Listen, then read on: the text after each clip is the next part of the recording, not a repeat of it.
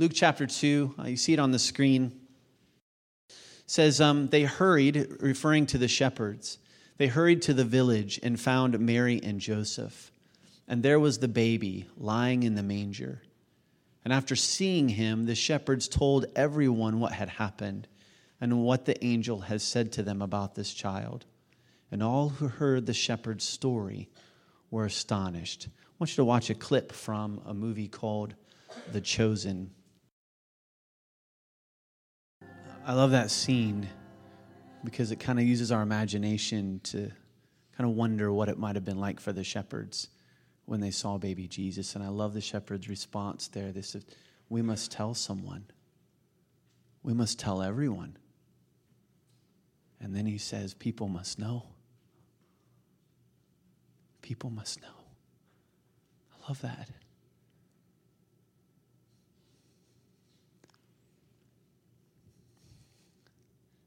People need to know.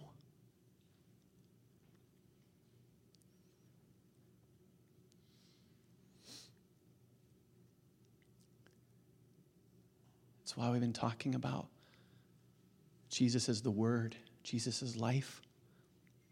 And this morning we want to kind of bring some closure to the series of Advent that we've been in and look at Jesus' mission and sent. And why Word, life, mission, and sent? Well, we're followers of Jesus, and as we've talked in past weeks, as followers of Jesus, we want to be like Jesus. We want to disciple like Jesus. And Jesus calls himself the Word. He calls himself life. He lives his life on mission. He's sent. And then we see him living out those practices with his own disciples. He shares the Word with them. He shares his life with them. He shares his mission with them. And then he sends them. And so we've spent time on these 4 attributes of Jesus, or these 4 practices of Jesus, because as followers of Jesus, we want to be like him. We want to disciple like him. And also, a couple weeks ago, I shared with you one of the reasons why I want us to spend time and wanted to spend time on these attributes of Jesus is because simply of a problem that I see in the church.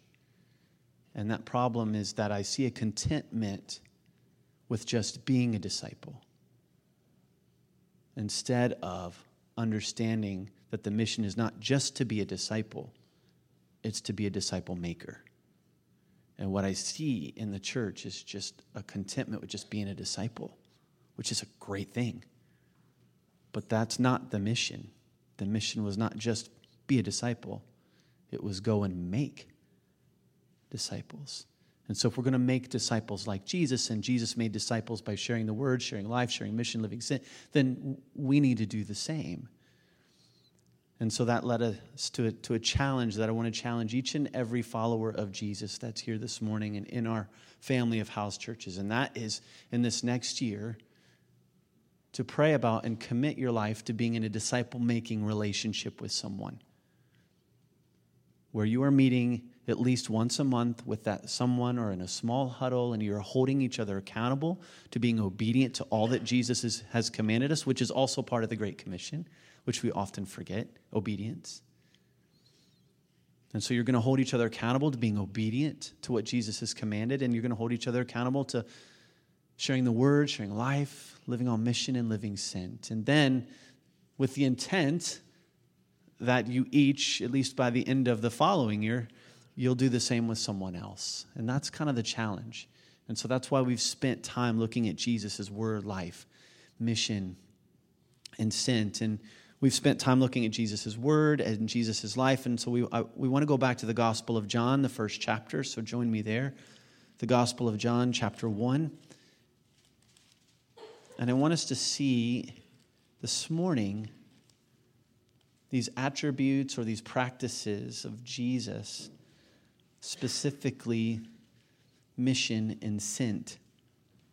So John chapter 1, and I want to read from verses 1 down to 18. John writes, "In the beginning was the Word, and the Word was with God, and the Word was God. He was in the beginning with God. All things were made through him, and without him was not anything made that was made. In him was life, and the life was the light of men. The light shines in the darkness,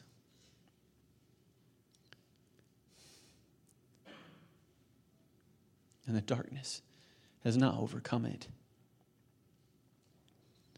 There was a man sent from God whose name was John, and he's talking about John the Baptist here. He came as a witness to bear witness about the light, that all might believe through him. He was not the light, but came to bear witness about the light. The true light, which gives light to everyone, was coming into the world. He was in the world, and the world was made through him, yet the world did not know him. He came to his own, and his own people did not receive him. But to all who did receive him, who believed in his name, he gave the right to become children of God, who were born not of blood, nor of the will of the flesh, nor of the will of man, but of God. And this word became flesh and dwelt among us, and we have seen his glory. Glory is of the only Son from the Father, full of grace and truth. And then talking about John the Baptist again, he says, John bore witness about him and cried out, this was he of whom I said, he comes after me, ranks before me, because he was before me. For from his fullness we have all received grace upon grace. For the law was given through Moses. Grace and truth came through Jesus Christ. No one has ever seen God, the only God, who is at the Father's side. He has made him known.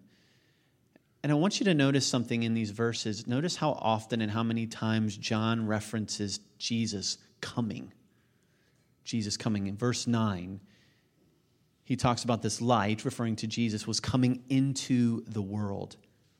And then verse 11, it says, he came to his own, and his own people did not receive him. Then in verse 14, he says, and this word became flesh, and it came and dwelt among us. He made his home here among us. So he comes and makes his home. And then quoting John the Baptist says in verse 15, he who comes after me ranks before me because he was before me. And what John the Baptist is really saying is Jesus has always existed. John and Jesus lived physically on the earth at the same time, so how can John the Baptist say Jesus existed before him unless Jesus was God? And that's what he's meaning here. He's saying Jesus has existed before me because he's the Logos, he's God. And so John has kind of walked us through in the beginning of his biography of Jesus that Jesus is the Logos, he's the Word, which means everything that God is, Jesus is, because Jesus is God. Then as we look last Sunday, Jesus is life. He's this Zoe kind of light, this life that transcends, that's better, that surpasses, that's in addition to this physical life. And he wants to give you this life, and that life that he wants to give you is actually his life that comes into you, that he gives you. And then I think we see something here in this passage related to Jesus living on mission and being sent. And I think we can see this from the very fact that John multiple times in this chapter refers to Jesus as coming. Well, then, if he's coming, where is he coming from? And we've talked about this in the past weeks. He's coming from heaven. He was with God. But John even gets more specific as to where Jesus is coming from. In verse 18, if you look at it, look at what he says here. Here he says, no one has ever seen God. He's saying the only God, referring to Jesus, who is where? What's it say? At the Father's side. So John gets real specific here, and he's saying Jesus is at the Father's side. He's in the presence of the Father. And so where is he coming from? He's coming from the presence of his Father. Well, why is he coming? Well, I think many of us know why he's coming. He's coming because, right, he's coming to take away the sins of the world. He's coming to be the sacrifice on the cross. But there's more to his coming than just that. Right? There's more about his coming that I think John wants us to understand, and he helps us see this in later chapters. And if you would, turn to John chapter 5, verses 36 through 38. So Jesus is coming, and he's coming from the Father's side. But why is he coming? John chapter 5, verse 36 through 38. Jesus is speaking here, and he says, but the testimony that I have is greater than that of John. For the works that the Father has given me to accomplish, the very works that I am doing, bear witness about me that the Father has what? Sent me. And the Father who sent me has himself borne witness about me. His voice you've never heard, his form you have never seen, and you do not have his word abiding in you. Why? For you do not believe the one whom he has sent.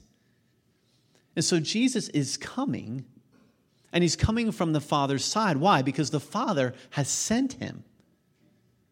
He sent him. Actually, over 30 times in John's biography, Jesus refers to himself as being sent. So Jesus himself understands that the Father has sent him. And the Apostle Paul affirms this in Galatians chapter 4. Galatians chapter 4, verse 4. So you want to turn there, join me in Galatians 4, verse 4. Paul is writing, and he says this, "But when the fullness of time had come, God sent forth his Son, born of a woman, born under the law." And so here Paul is affirming this reality, this truth, that the Father has sent the Son. So Jesus is coming because Dad sent him. He said, "I want you to go." And so when I think about this, I think of if the Father has sent the Son, then the Son understands what it means to be sent. He understands the emotions and the feelings and the sacrifices that come from leaving a familiar place and going to a place that's unfamiliar. Going to a place that you've never been before, if you will. And I was thinking back when our church that we were part of in Latonia, Kentucky, sent us to the Republic of Ireland as missionaries. And we had a commissioning ascending service, and it was a wonderful Sunday evening service. And I just remember that night, what a special night. And the night before we were to get on the plane, Andrea, myself, and the 3 kids, Kate had not yet been born because she was born in Ireland. And so I remember being in the elevator of the hotel. We stayed near the airport. And Andrea's dad and mom were there, and I don't remember how, but her dad and I ended up in the elevator together at the hotel. And I remember just standing in the elevator, staring at the door with him next to me going, and I said, "What am I doing?" I said, "What on earth am I doing? Am I crazy?" I remember saying, poor him. I didn't know what, I don't even remember what he said, honestly. But I just remember in that moment, this world, this flood of emotions of just, what am I doing? I'm taking my family to a place we've never been before. The kids have never been. We went on a couple survey visits, but we never lived there before. It's totally unknown. And yet, the Father sends the Son. And it just refreshes me to know that we have a Savior, a Jesus who understands all the emotions, all the feelings that come from being sent and living sent. And for some of us, He might send you across the world to another country to declare the good news about this baby who was born, come to save us from our sins. Or He might just simply send you across the street, which is just as scary. With that neighbor that just looks at you weird every day, right? Or whatever, and you're just like, you want me to talk to them, right? Or they don't mow their yard close enough to yours, so it looks weird if you don't mow half of their yard. It's just like, kidding me, right? It just feels weird, right? I mean, it's hard. And I remember Abe standing up here last Sunday talking about, having their neighbors in their home and just a spiritual battle that comes with that, of living sent. I mean, Jesus understands the spiritual battle that comes with being sent. He gets that. So He comes because the Father has sent Him. He sent Him. So why does the Father send Him? Why does the Father send the Son? Well, He sends the Son because the Son has a mission. If you go back to John chapter 1, verses 6 and 7, Jesus is sent by the Father because they have a mission to accomplish. There's a mission to accomplish. In John chapter 1, verse 6, He says, there was a man sent from God whose name was John. And again, He's talking about John the Baptist here. And I think when John, the writer, gives us the mission of John the Baptist, I think we get a little glimpse of Jesus' mission here. And look at what he says. He says John the Baptist came as a witness to bear witness about the light. And here's the glimpse of Jesus' mission that I want to see. That what? All might believe through Him. And then go down to verse 12. He says, but to all who did receive Jesus, who what? Believed in His name, He gave the right to become children of God. And so part of the mission that Jesus has been sent by the Father to accomplish is for people to believe in Jesus. Why? So that they might become children of God. And we looked at this last week a little bit. Like Jesus came, he said, I have come that they might have life and have it more abundantly. So the mission for why the Father sent the Son is so that you and I might receive life. His life. And included in that life is you and me becoming adopted sons of God. We're becoming children of God. And if we go back to that Galatians passage, Paul affirms this in Galatians chapter 4. If you go back, we read verses 5 through 7 of Galatians 4. Paul says this, but when the fullness of time had come, God sent forth his Son, born of woman, born under the law. Why? To redeem, that means to rescue, to buy back those who were under the law, so that, that's another purpose phrase, so that we might receive adoption as sons. And because you are sons, God has sent the Spirit of his Son into our hearts, crying, Abba, Father. So you are no longer a slave, but a son. And if a son, then an heir through God. So Paul is saying, listen, God sent the Son to rescue you, to bring you out of the darkness of your sins so that you could receive this life that Jesus wants to give you. And in surrendering your life to him and receiving that life of his in you, you become a child of God. And if you're a child of God, then you are an heir.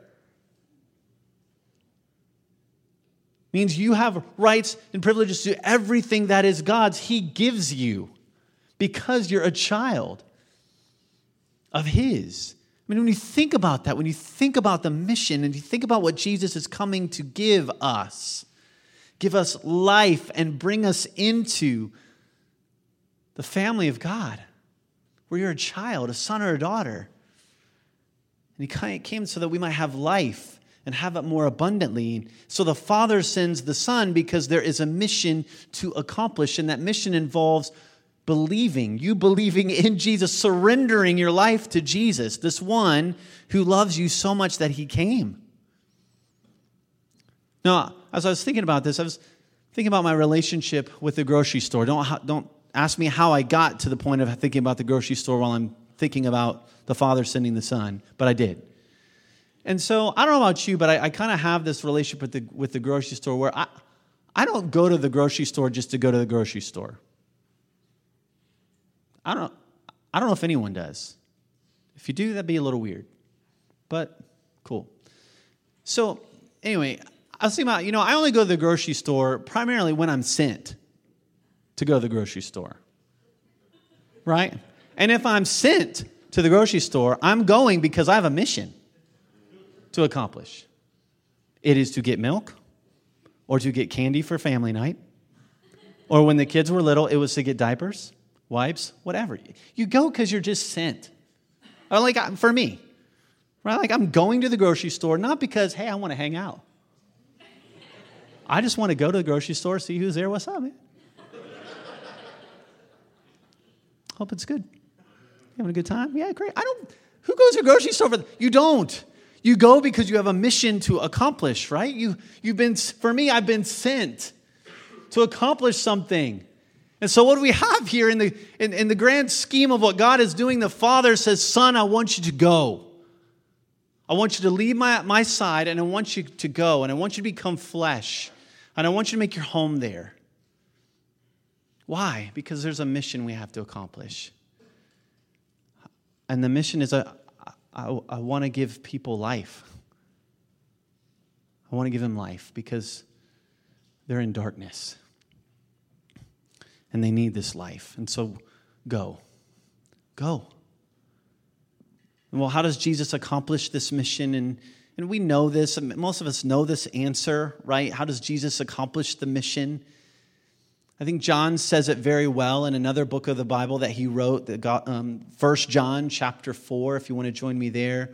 Verses 9 and 10, you'll see it on the screen, obviously, there too. But 1 John chapter 4, he says this. He says, in this the love of God was made manifest among us, that God sent his only Son into the world so that we might live through him. And this is love, not that we have loved God, but that he loved us and sent his Son to be the propitiation for our sins. Or I love how the New Living Translation says it. God showed how much he loved us by sending his one and only Son into the world so that we might have eternal life through him. This is real love. Not that we loved God, but that he loved us and sent his Son as a sacrifice to take away our sins. So that's how Jesus accomplishes this mission of offering you his life. He comes, puts skin on, lives his life perfectly, goes to a cross willingly, taking your place where you and I need to be for our rebellion and rejection against God. And he does that. Why? Why does the Father send the Son to do that? Love. God showed how much he loved us by doing this, by sending his Son to accomplish a mission, which was to give you life, to give me life, and to bring us into his family, to take away our sins. And I'm assuming most people here have seen the Christmas movie or Elf, right, with Buddy the Elf, right? Have you seen that? I love that scene, right, where he storms into the boardroom, right, and he's just like, and his dad's in this meeting. I love that. And he's like, I'm in love, and I don't care who knows it. I don't care who knows it.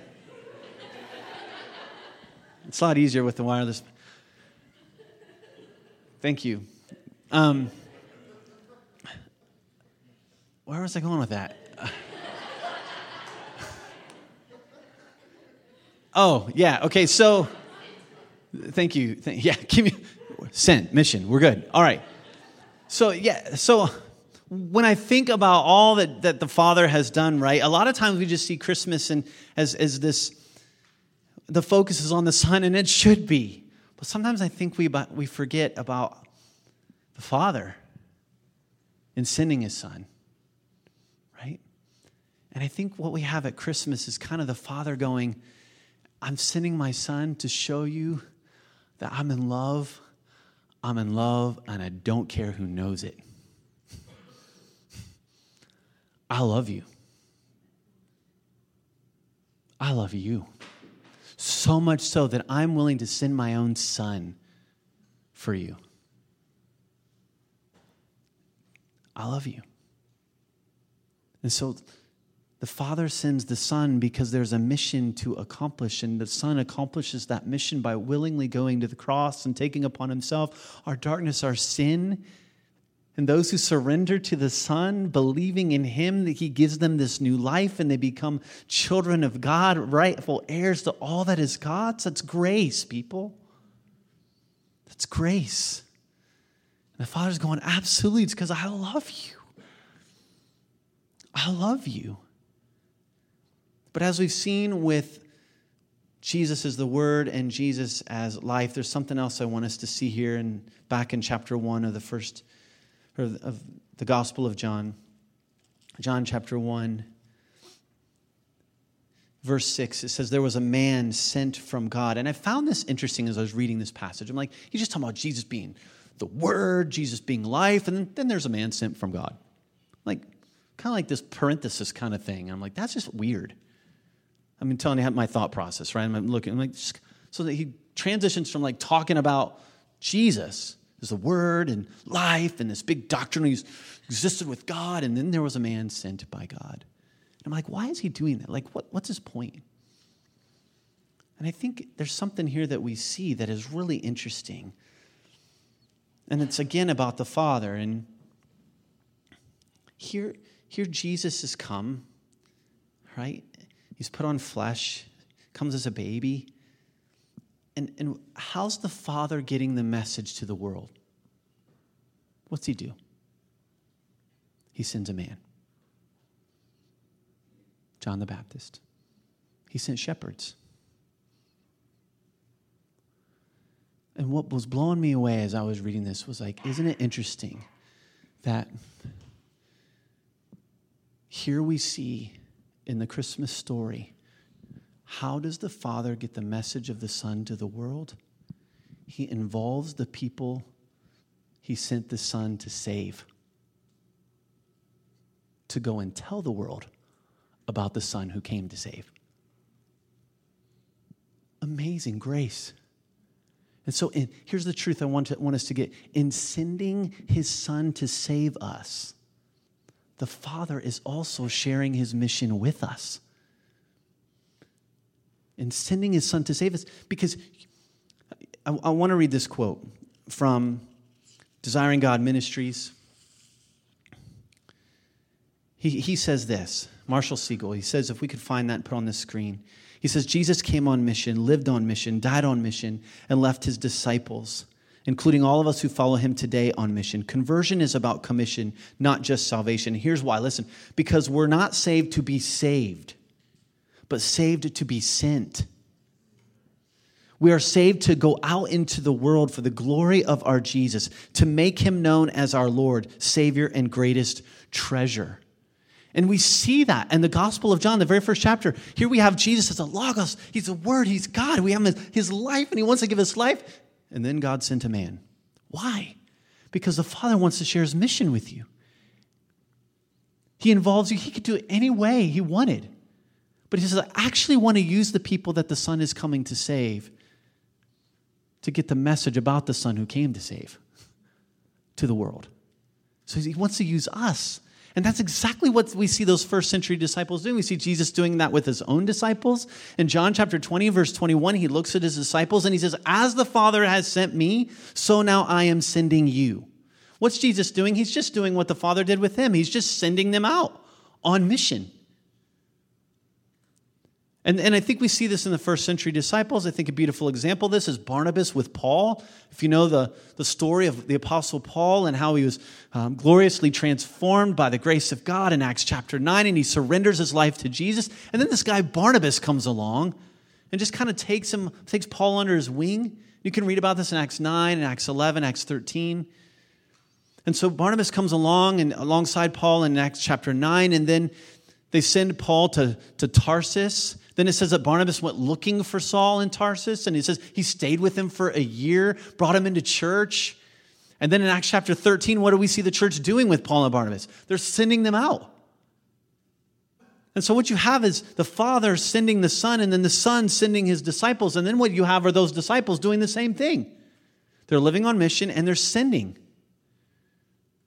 And so the truth I want us to grab is that in sending his Son to save us, the Father is actually also sharing his mission with us. And Christmas is the Father on mission, sending his Son empowered by the Spirit to save the world from sin. And now our role in that story is that we are sent by the Son, empowered by the Spirit, to tell the world about the Son who came to save it from sin. And that's our role in the story. And so when we talk about living on mission and living sent, we're just simply talking about reflecting the Father's heart. We're just talking about reflecting the Father's heart. And so what's this all look like? What's it look like to share mission? What's it look like to live sent? And some of you are, you're living it. And so here's what I want us to do. I just want you to take a moment or two and just with the people around you, share some examples of what sharing mission and living sent can look like. So let's learn from each other for just a moment. Just take a moment with the people around you and answer the question, what's it look like to share mission, the mission of the Father of telling the world about Jesus? What's it look like to live sent? Just take some moments to talk about that together. Jesus is the Word. He's life. Lived his life on mission, lived sent.